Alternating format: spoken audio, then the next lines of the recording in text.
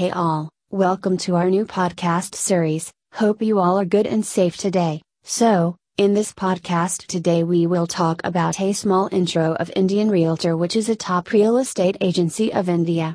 Are you guys excited for it? So let's get started, without wasting any time.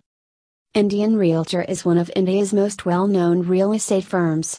This company began in 2016 with a small group of talented leaders and has since grown to include a team of real estate experts in India.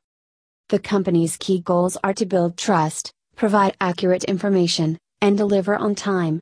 This firm works on both industrial and residential construction projects. They have residential construction experience that is distributed around the globe.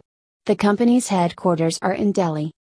There are some projects which is currently running, and the projects are 1. Godrej Woods. Godrej Woods is a 2 and 3 bedroom apartment building in Noida's Sector 43. A total of 600 trees surround the beautiful houses. The project's main goal is to provide residents with a healthy living atmosphere in a lush green setting. Professionals have created them to be appealing. 2. Godrej Nurture. The glorious Godrej is returning with their truly wonderful project, Godrej Nurture, which offers 2, 3, and 4 bedroom apartments in the heart of Noida, Sector 150.